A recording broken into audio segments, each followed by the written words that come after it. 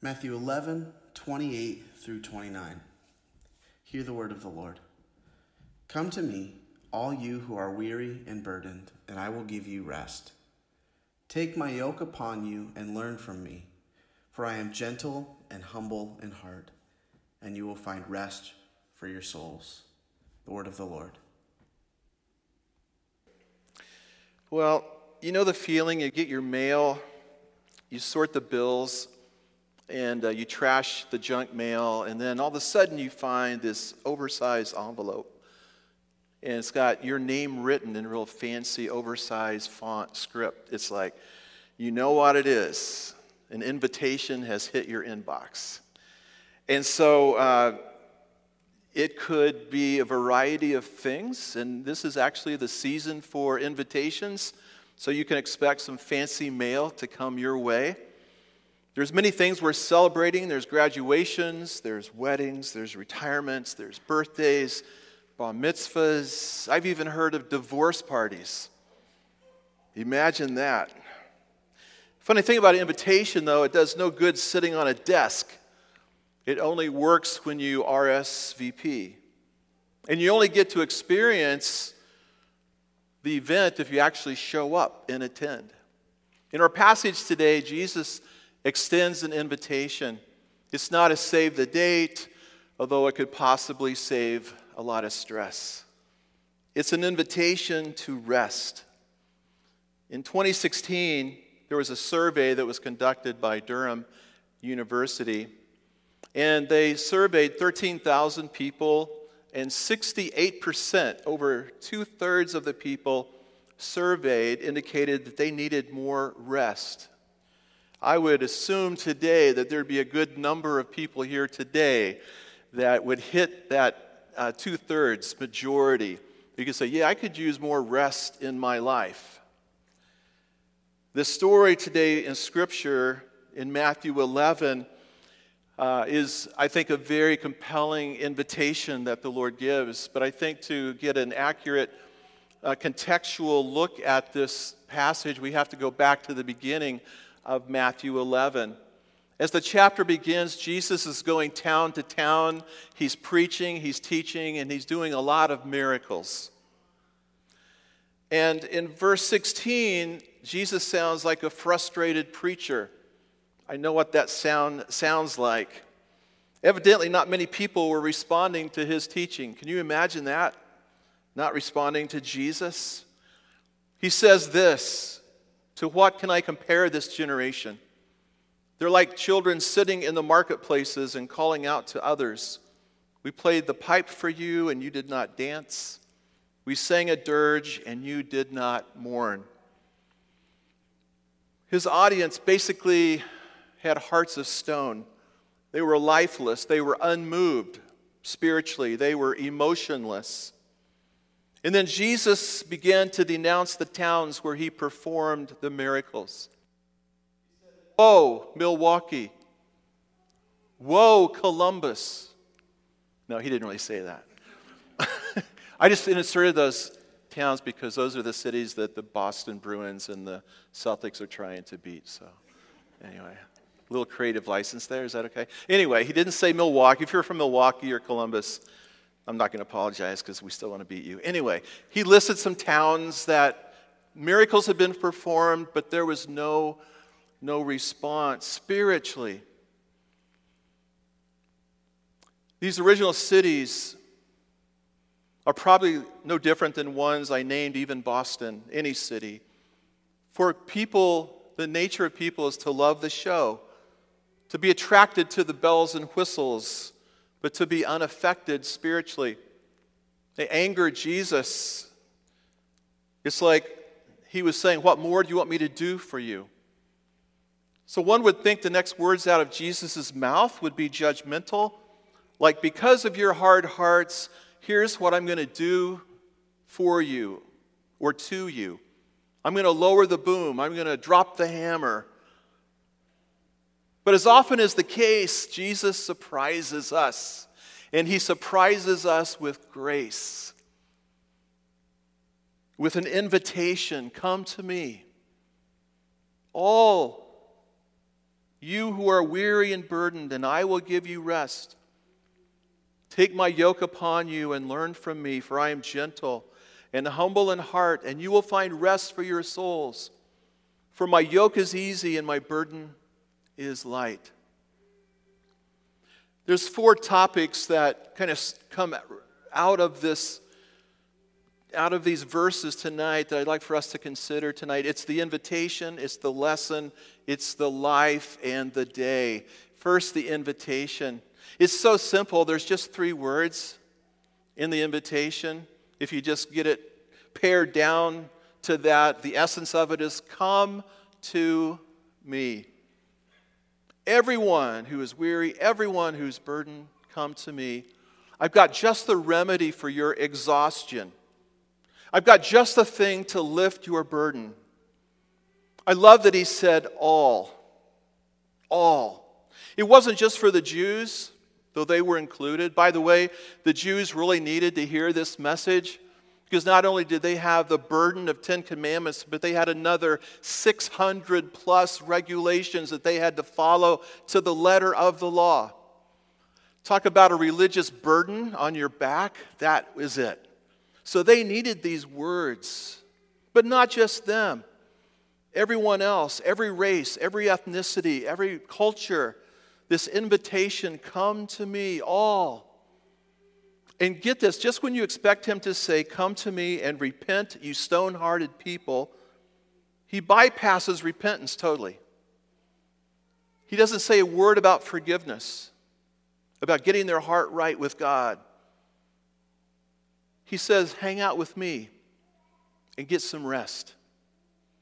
Then he speaks of a lesson in this invitation, which is our second word that I'd like for us to consider, the lesson. I believe it's in the rest mode that a person can learn about Jesus.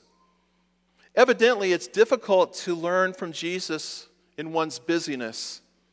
Jesus is saying that it's not in the working, in the hurrying, in the achieving, even in the obeying.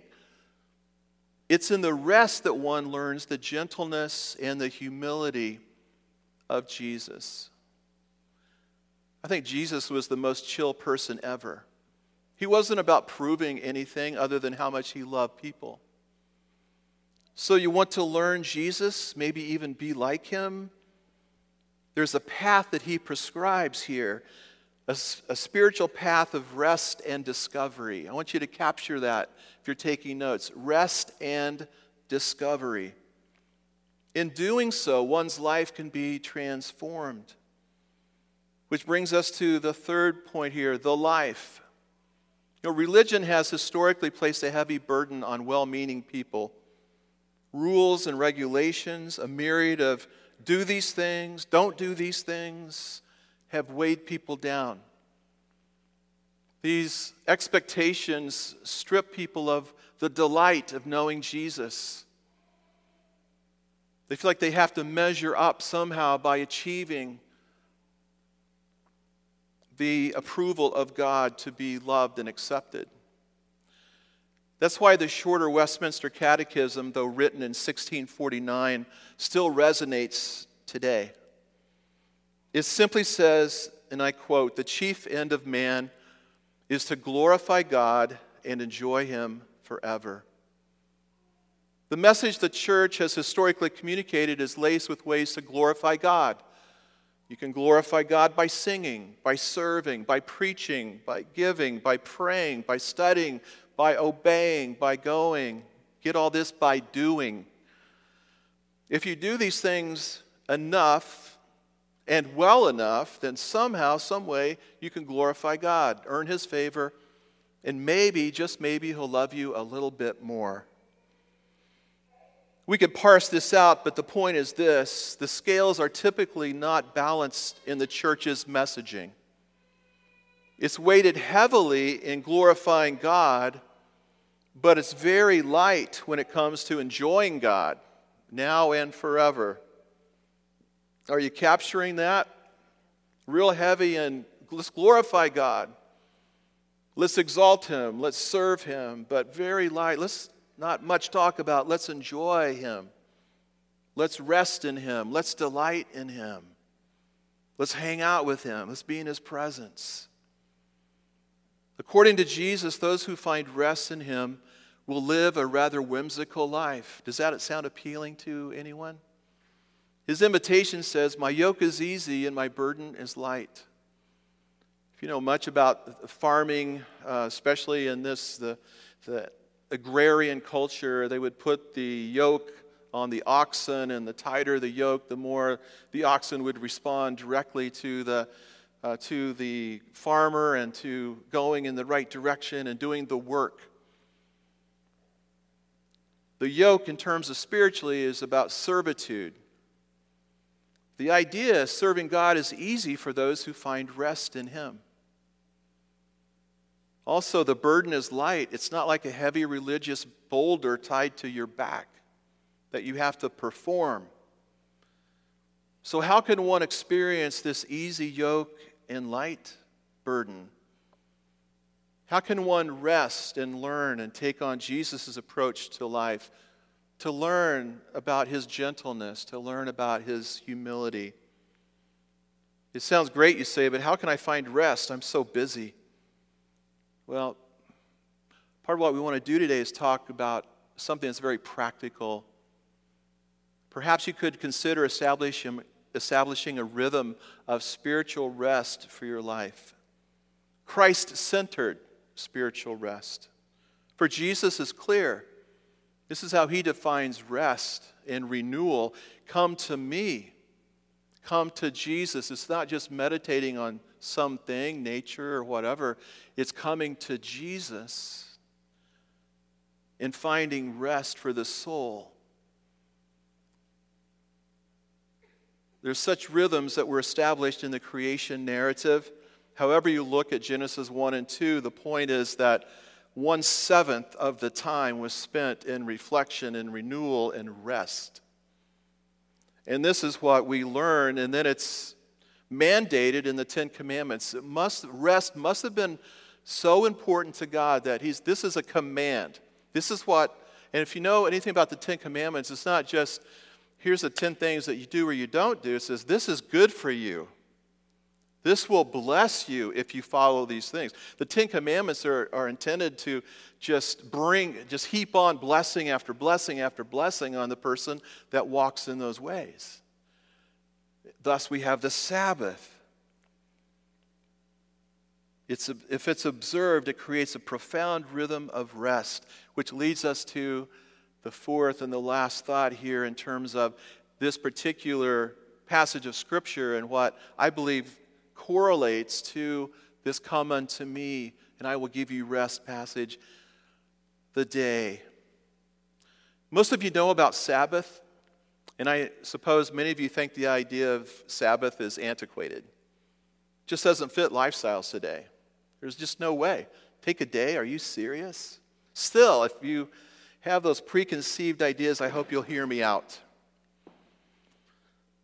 Busy lifestyles have taken their toll on well-meaning Christ followers and really all people in general. The reality for 21st century Christ followers, according to author Peter Scazzero, is the following.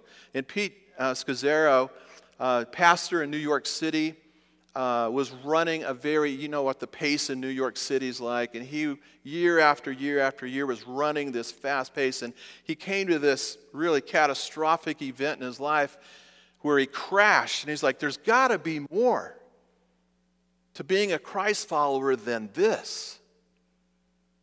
And what he was preaching to people, he wasn't observing, and he hit this wall. And he has some wonderful reflections and writings, and I encourage you, Peter Scazzero. In fact, in the YouVersion outline, we have one of the books that I would recommend that you consider reading. But he says 21st century Christ followers look a lot like this. They are living off the spirituality of others. There's a failure to invest their time in personal spirituality. They live life on the run. They're often scattered, uncentered, and distracted. mostly head and not heart experience of Jesus, and about 1 inch deep spiritually. And there's more. We had to do 2 slides for this. The interior life isn't healthy. They're not really praying very much, not very intentional in pursuing Jesus. They're overloaded and exhausted, in a state of, and I think this is very descriptive and very much pertinent, continuous partial attention. Sound all too familiar? The Sabbath is one way to experience the rest Jesus spoke of when he said those 3 words, "Come to me." Father Heschel was a Jewish rabbi, theologian, and philosopher who survived the Holocaust and settled in New York City. In his book, The Sabbath, he wrote, and I quote, "6 days a week we live under the tyranny of things of space. On the Sabbath we try to attend to holiness in time. What was created on the 7th day? Tranquility, serenity, peace, and repose. The Sabbath is no time for personal anxiety, for care, or any activity that might dampen the spirit of joy. The Sabbath is not a time to remember sins, to confess, to repent, or even pray for relief or anything we might need. It is a day for praise, not a day for petition. Fasting, mourning, and demonstrations of grief are forbidden." He had some strong things to say about Sabbath and Sabbath rest. Father Heschel was an advocate for rest even from the thought of labor. He gives a classic illustration. A pious man once took a stroll in his vineyard on the Sabbath. He saw a breach in the fence and then determined to mend it when the Sabbath would be over. At the expiration of the Sabbath, he decided, "Since the thought of repairing the fence occurred to me on the Sabbath, I shall never repair it." Imagine that, having such deep convictions about Sabbath rest that even the very thought of future work on that day of rest was repulsive to him. You say, that's really extreme. Okay, I get that. But maybe, just maybe, that extreme could move the pendulum a little bit more toward this way for us. I'd like to share 4 elements to a biblical Sabbath. One is stopping. What is the Sabbath? The Sabbath is stopping work for a 24-hour period. It's the day you don't do. But one can only stop if they trust, which leads us to the second bullet here, trusting.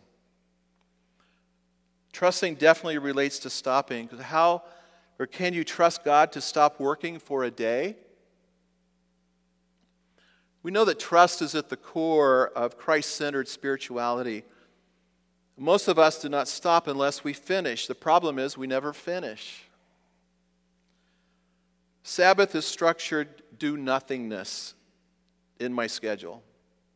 As leaders, and Boston is full of them, and this room is full of leaders. Is there anything more difficult to do than to stop? Observing Sabbath is an acknowledgement that I have limits, that I am not God. Keeping Sabbath is like giving the Lord the tithe. You see, the tithe says God can do more with 90% than I can do with 100%. It's a matter of trust. The Sabbath trusts that God can do more in 6 days through me or in me, or I can be more productive in 6 ways if I give it to God than I can do in 7. It's a matter of trust. So what do we do with this day? Well, it's about resting. The third bullet. Sabbath is about coming to Jesus for rest, finding rest for our souls, but it takes preparation. There are things to be done so that we can have that space. Sabbath helps us reach a place where we are not defined by what we do, which is very hard in today's high-performance society and culture. But rather, we're defined by who we are in God. Such discovery only happens when we stop. But just in case you were thinking, well, I'm not sure I'm in on that because I just don't want to, how many naps can I take in one day? It's about resting. Well, that's why this fourth bullet's very important. It's also about delighting. See, the Sabbath is not just about resting, but includes delighting. So the question, I think, for us is, what delights you? What gives you rest? God looked at his creation and delighted in it. That was what delighted God in creation. On the Sabbath, you are free to do what brings you delight. Eugene Peterson says to, quote, play on the Sabbath. Take walks in the park. Take a hike. I'm not telling you to take a hike, by the way. Okay, anyway, you know what I'm saying. Play something, ride a bike, go to the beach, browse a bookstore, enjoy nature, go to a game, although it could stress you out a little bit this time of year, certain teams. Eat. Delight in family and friends. Make a day of it every week. Father Heschel once said, Jews don't keep the Sabbath keeps the Jews.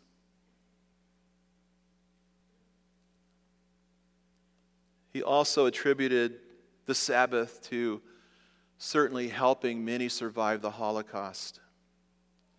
So I give you permission tonight to take a snow day once a week. It's a matter of life, really living in death. I have personal experience just fairly recently in this.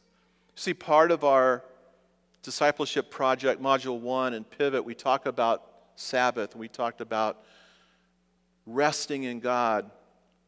And so I was a part of the team that put the material together. And as we're going through Sabbath, I'm like, yeah, it's been a while since I had really dedicated myself to keeping one day a week for Sabbath rest. And so, as happens often in the life of a preacher, you get convicted about the things that you talk about and the things that you work on. And so I was convicted that I needed to address this in my life again, and there had been periods of time that I observed the Sabbath very religiously, actually, but not recently. And I could always give all the reasons why it wasn't going to work. But I decided Saturday was going to be my Sabbath. I made a commitment to work harder Monday through Friday. If that meant working later Friday into the evening, so I would have everything prepared for Sunday, then I would do that. Because I treasured having that day for renewal.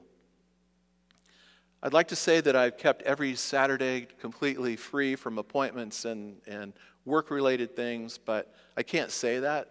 But I can say I've kept the majority of those Saturdays free. In fact, it was funny yesterday, because we like to do things, and yesterday was the Real Talk for Women, and Shelley and many others were involved in putting that together, and it was a great event. And so in the morning, Shelley's like, so what do you want to do? And the word do just kind of hit me. What do you want to do this afternoon after Real Talk? And I'm fresh on the heels of preparing this. I was like, I don't want to do anything. I just want to chill and be together and just rest. And I'm sure that's what she was fine with that. It wasn't like look at me. It was just like that word do. What do you want to do? It's like, I don't want to do anything. And that's okay. To delight, to play, to rest, and experience refreshing. So now it's locked into my rhythm of a week, and if I miss it, I do really, really miss it. So I encourage you tonight to come to Jesus, not just once for salvation, not just when we have a need, when something's pressing, so I've got to go to Jesus for this. It's like going to Santa Claus or going to a genie, rub the lamp, and so we can get what we want or what we need. Not for that, but to go to Jesus just to be with him. To come to rest in his presence, which we're going to talk about next Sunday. The linkage in the presence of the Lord and rest for our souls. Once you experience it, I don't think you'll ever want to go back.